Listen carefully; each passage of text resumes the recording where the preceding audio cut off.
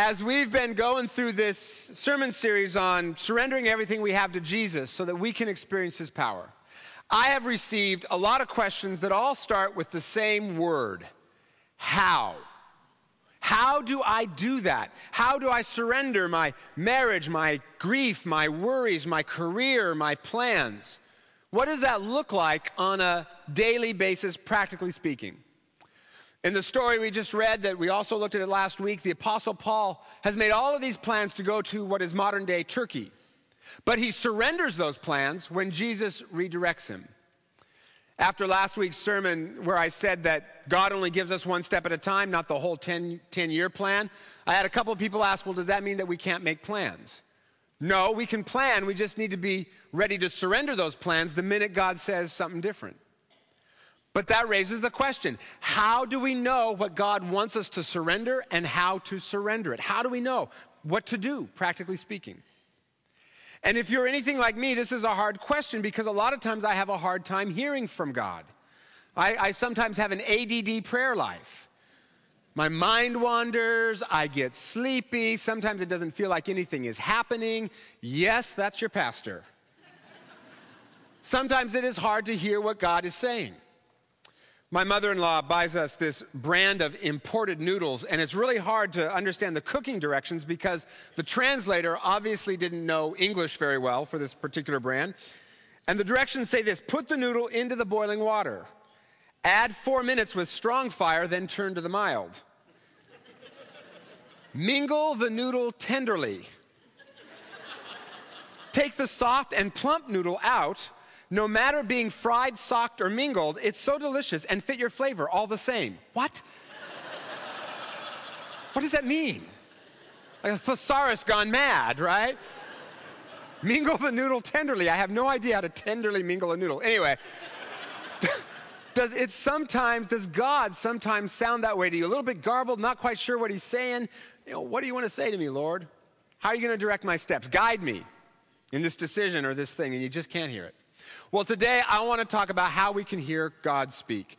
And this is the heart of surrender, because in order to surrender, we need God to tell us what to surrender and how to do it on a daily basis. And to me, this is the exciting part of surrender, that the God who made 1 billion galaxies or more, the God who ignited 1 trillion suns, that God loves you so much that he wants to talk to you. He wants to connect with you. He wants to talk with you. To me, that is just amazing. And over the last 8 years, God has taught me a lot about how to hear his voice so that my prayer life is becoming less and less ADD. And I want to share some of that with you now. And just word of warning, this is going to be a very practical how-to kind of sermon, kind of nuts and bolts, how-to. It even has subpoints. So for those of you who love subpoints, this is your sermon. There are 3 things that we can do to put ourselves in a place where we can hear from God more readily. And all of them start with C. And the first is connect with Jesus. And I'm going to spend the most time on this point. Jesus wants to talk to us personally. And when the God of the universe talks to you directly, it is a rush. It is a thrill. And there are some things we can do to tune in to what he's saying. And here come the subpoints. First, we need to create time daily to connect with Jesus. Now, for some people, that means getting in a quiet place where they can be by themselves. Some people pray while they walk or while they run. I know a lot of young mothers who have to lock themselves in the bathroom if they want to pray. Just goes to show you, you can pray anywhere, right? Your lunch break, after work. We need to create time daily to connect to Jesus, at least 10 to 20 minutes a day, at least, in order to read scripture and pray. And then when we do that, instead of assaulting Jesus with our list of non-negotiable demands, aka prayer requests, right? Instead of doing that, why don't you, let's picture Jesus in our minds. Focus our attention on him. Picture him in our heads and then say, Jesus, what do you want to say to me today? Because you see, that's very different than how I often pray, which is, Lord, do this, Lord, do that. Instead, Jesus, what do you want to say to me today? He knows your needs. He'll speak to them. And then listen to him speak to you. And through the power of the Holy Spirit that connects us to him, he speaks to us in several different ways. Maybe not every day, maybe not every time, but he speaks. Through Scripture. This is one of the primary ways that God talks to us. You know, a lot of times we say something like, well, I don't know exactly how to surrender my marriage, or how to surrender my career, or how to surrender my plans. A lot of that is in the Bible. A lot of the answers to our questions, how-tos, are in the Bible. For instance, the Bible says, husbands, love your wives as Christ loves the church.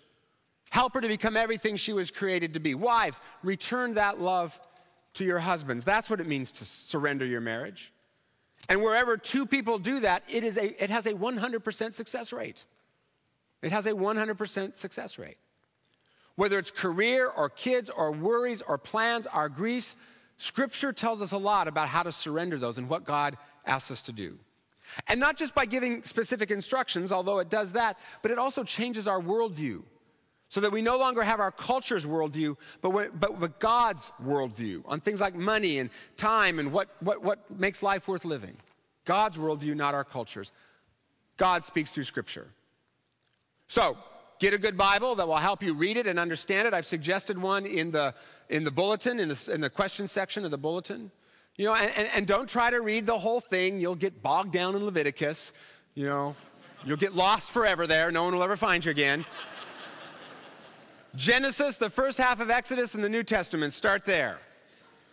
And I think this is so important that starting next fall, I'm gonna preach through the whole Bible in 10 months, starting next fall. And if you're wondering how I'm gonna cover the whole Bible in 10 months, if you think I talk fast now, we're just gonna rip. God speaks through Scripture. Another way that God speaks, and you've heard me talk about this before, is in thoughts that are different than our thoughts. Our youth pastor, Greg Milliken, describes it this way. He says, it's like thinking about the happy birthday song. Think about it in your head. You can almost hear it, right? Right? You can almost hear it. That's what God's voice is like. Similar to that, only it moves much more quickly. It's lighter. I can't control it. It comes out of nowhere. Sometimes it's a sentence or a passage from Scripture. But it's thoughts so different than my thoughts that I know they're God. Another way he speaks is through pictures or images. This one is pretty rare for me, but for a lot of people, God speaks through pictures. Again, sort of think about your living room. You can almost picture it in your mind, right? That's how God gives us pictures. I told you this story a long time ago, but when I'd first come here, there was this time early on where I was kind of overwhelmed by the new job, kind of feeling a lot of fear. And I was praying through that and reading the Bible, as I do every day. And I suddenly got a series of clear pictures in my head of wandering into University Presbyterian Church as a college student, hearing a man named Steve Hayner describe Jesus in ways I'd never heard before. And then next, I got a picture of me standing in a phone booth at Menlo Park Church, crying at 1 a.m. because I was going through an ugly divorce. And then another picture of preaching in that pulpit of that same church 5 years later. And then another picture of meeting my wife. And then another picture of some of your faces. One right after the other. It was like a near-death experience. It all happened in 10 seconds or less. And then I said out loud, okay, God, I get it. Across the long arc of my life, you have always been faithful, so I will trust you now. God spoke to me that time in pictures. Finally, another way that God speaks is through other people. As they give you godly, biblical counsel, as they pray for you and listen to God on your behalf. Those are all ways that God, through the power of the Holy Spirit, speaks to us. In fact, you have probably heard God's voice before, you just didn't know it was His. Which raises another question, right? Well, how can I be sure that what I've heard is God and not my imagination? How do I know that I've heard Him right? I recently read a story about a school Christmas play where 3 6-year-old boys were playing the wise men. And the first boy came forward and said, I bring gold. And the second boy came forward and said, I bring myrrh. And the third boy came forward and said, Frank sent this. Didn't quite hear that right, did he? It can be the same with prayer. How do I know that I heard God, and how do I know that I heard Him right? Because folks say they've heard God for all kinds of crazy things, right? I told you a couple of weeks ago, oh, God, people will say to me, God told me to leave my spouse for this other person. No, He didn't. It's not in the Bible, right? So how do we know it's from God? Couple of answers, quick answers. Check what you've heard against Scripture. Does it square with what Scripture says? Check with a couple of godly people who know the Bible and who know you very well. Ask God to confirm it somehow, either through hearing it again or events or circumstances. And then look for the fingerprints of Jesus. Does it sound like Jesus? When God speaks to us, it's often, almost always, contrary to conventional wisdom. It's often kind of quirky. Sometimes it even has a sense of humor to it. When we were doing the capital campaign, I remember talking about it with a group of people, and in the middle of the discussion, one of the women there just started to giggle. And she said, "Oh, the Holy Spirit just talked to me." She said, "I realize we've been praying about preparing our wills, and we've been praying about how much to leave to the church, but I just had this thought. Why not give it all to the church now? Then we can have the joy of watching what it does." Okay, when Presbyterian women start to giggle during capital campaigns, you know that's God. Because God is sometimes quirky. Bottom line, Jesus wants to get close to you. Eye to eye, face to face, nose to nose, side by side, close with you and close with me. And in order to know how to surrender and what to surrender, we need to connect with Jesus. Second thing we can do to hear from Jesus and to hear him guide us is we need to clean house of all the things that block us from hearing from God. Things like unforgiveness. God is all about grace and love, and where unforgiveness is, the Spirit of Jesus cannot abide.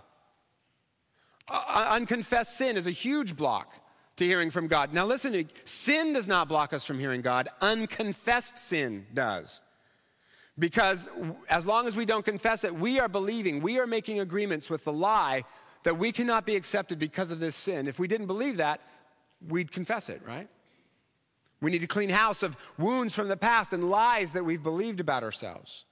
For instance, if you got the message growing up that you weren't lovable, you may have a very hard time experiencing God's love because you don't believe that you can be loved.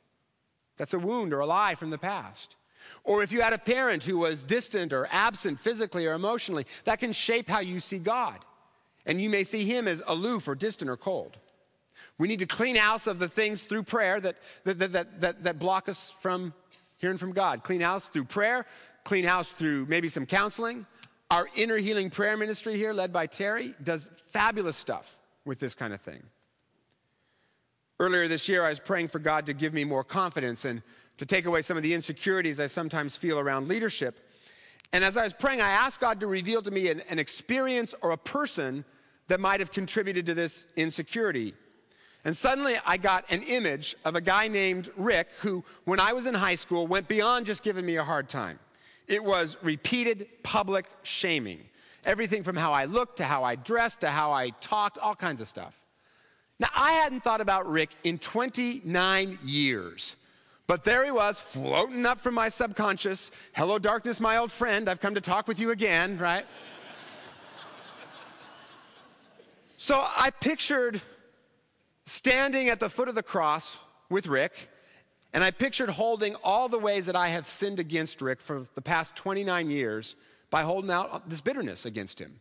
I mean, it was high school, right? I mean, I'm sure he's gotten over it, as I should have.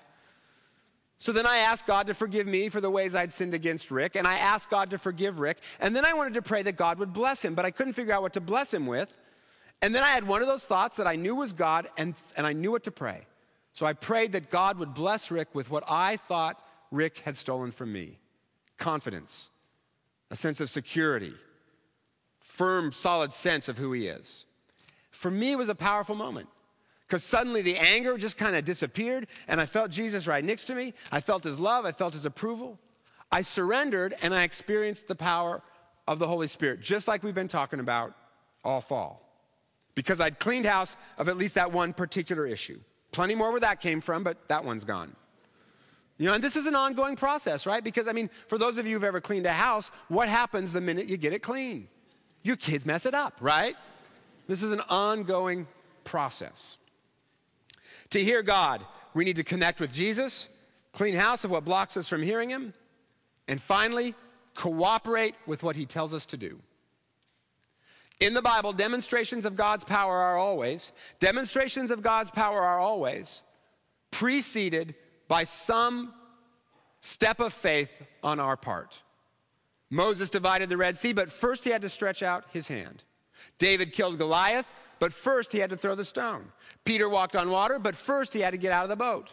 There's a clear pattern in Scripture. The Holy Spirit nudges us, then we step out in faith and act, and then God's power comes through. Nudge, step, power. Nudge, step, power. Nudge, step, power. If this were a men's retreat, this is the point where we'd go into the woods and beat tom-toms. Nudge, step, power. Got it? Nudge, step, power. Last week, a woman from this church was in Starbucks, and she was surrendering that moment to God and saying, Lord, what are you doing here at Starbucks today? Can I help? And she felt the Holy Spirit nudge her to buy coffee for an elderly man behind her in line. Well, and she did. A few minutes later, this man found her and said, I know you bought my coffee, and I just want to say thank you. Well, later that night, she was telling her husband about this, and she started to cry. And first, she didn't realize why, but then she said, it just occurred to me that my dad can't say anything to me, let alone thank you, because he has Alzheimer's, and he doesn't even recognize me anymore. And she said, but this man, who's my father's age, could speak in my dad's place. She surrendered that moment to God. She responded to his nudge, and her heavenly Father filled her up with his love through this elderly man who could stand in the place of her father and connect with her. Nudge, step, power. Connect with Jesus, clean house, cooperate with what he tells you to do. Now, what if we do all of that and we still can't hear God speaking? No sense of God's presence, no thoughts, no happy birthday song, nothing, Don't worry about it and keep doing it. Because there have been times in my life when God has spoken dramatically to me. I can probably count them on 2 hands and 2 feet. There have been times when God has spoken dramatically to me, but most of the time, he speaks to me in more ordinary ways. Something I read in the Bible, or something someone says, a nudge to do something small, like the woman I just told you about at Starbucks. Connecting with God is often a long, steady walk in the same direction, punctuated by moments of wow. As I've told you before, it's not as if because I'm a pastor, I've got 5 bars on my cell phone connection to God. It's not as if every time I pray, I glow with this holy aura. And my wife says, hush, kids, daddy's about to levitate. It's not how it is. The point is to keep putting yourself in a place where you could hear God speak if he chooses to do so. And over time, this has been years for me in developing, over time you'll begin to hear God more and more and more as you learn to recognize his voice. Like a ball rolling down a hill, you'll pick up speed as you go. And if your mind wanders, let it. Sometimes I'll just let my mind wander, and every once in a while I'll say to God, are you getting this, Lord? Because a wandering mind can be prayer too. Just keep at it, and over time you will begin to hear him speak to you because he's real, and he loves you, and he wants a relationship with you. This is real stuff. He's real. This is not some superstition. This is real. It really works. I told you a while back about a psychic in San Francisco, where else, who won $1 million lawsuit against her doctor because she said the CT scan he gave her ruined her ability to see the future. Okay, shouldn't she have seen that coming?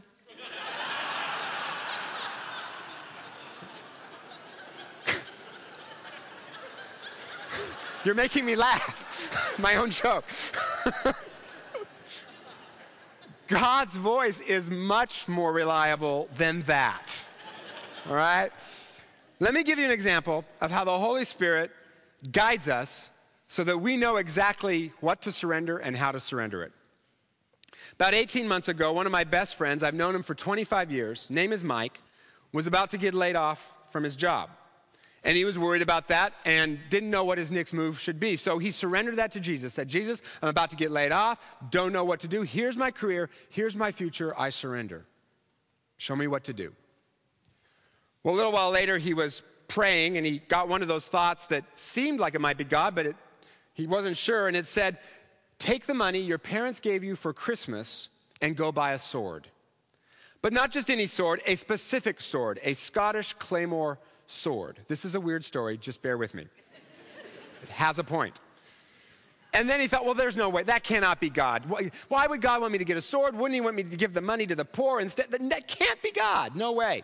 But day after day after day after day, every time he prayed, the thought just kept persisting, go buy this sword. So finally he went and bought a sword at a store that sells such things, still wondering why. I'll tell you why. 9 months later, he was at a conference about listening to God. And Chris Martinson, who's our modern worship director here, was also at that conference. And Chris didn't know Mike at all, but he knew that Mike and I were friends. And during a prayer time, Chris went up to Mike and said, I was praying about something else, but I think God just gave me something to tell you. As I prayed, I saw you holding a sword.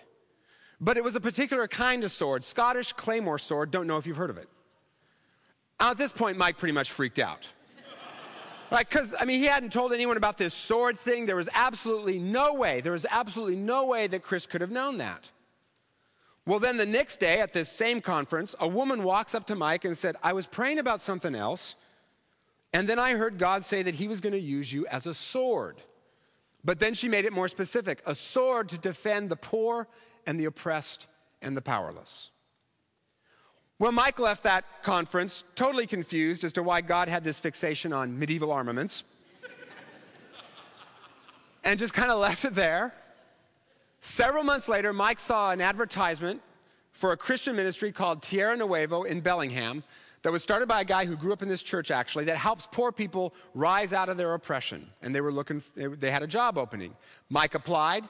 And he now has a job as a chaplain to immigrant and poor families. He is their sword defending them.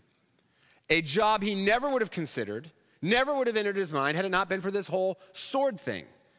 And that experience gave him a whole new vision for his life. Now, I suppose you could say that was all just a coincidence because, strangers are always walking up to people and saying, I see you as a Scottish claymore sword. It happened to me just the other day at Bellevue Square, right? And I know that story raises all kinds of questions. Why would God do it that way? Why so complicated? I don't know. I'm just a pastor. God just works differently than we think he should work. And, it was pretty clear. God was making it pretty clear through all of that. What I really know is this, though, that over a period of 18 months, the Holy Spirit guided Mike and showed him how and what to surrender. Mike surrendered his career. Mike surrendered his comfort because the new job is not easy. And Mike knew how to surrender and what to surrender because Jesus told him. And the way he heard that was he spent time to connect with Jesus. And at that conference, he'd cleaned house of some stuff that was blocking him from hearing God's voice. And he cooperated with the nudges that God gave him, and he experienced the power of God. When Chris came up to Mike and said, I see you as a Scottish claymore sword, Mike just about fainted because he realized that the God who had made a trillion galaxies had just spoken to him very personally. So what do you need to surrender? God loves you, and he wants to talk to you. What do you need to surrender? Is it some grief? Your plans, your fears, your worries, your money, your time, your marriage? And how do you surrender it? Do you know? Jesus has got to tell you. And maybe you don't even know what you need to surrender. Jesus has got to tell you that too. So this week, will you connect with him? Start with just maybe 10 minutes a day to pray and read the Bible. Clean house of what blocks you from hearing him and cooperate with those nudges that he gives you, and he will show you how and what to surrender, and you will experience his power. It may not be as dramatic as Mike's experience. It may be more normal, like the woman I told you about at Starbucks. But the bottom line is still the same. He loves you. He loves you. He wants a personal relationship with you. He wants to talk to you. And when he does, we will never be the same again.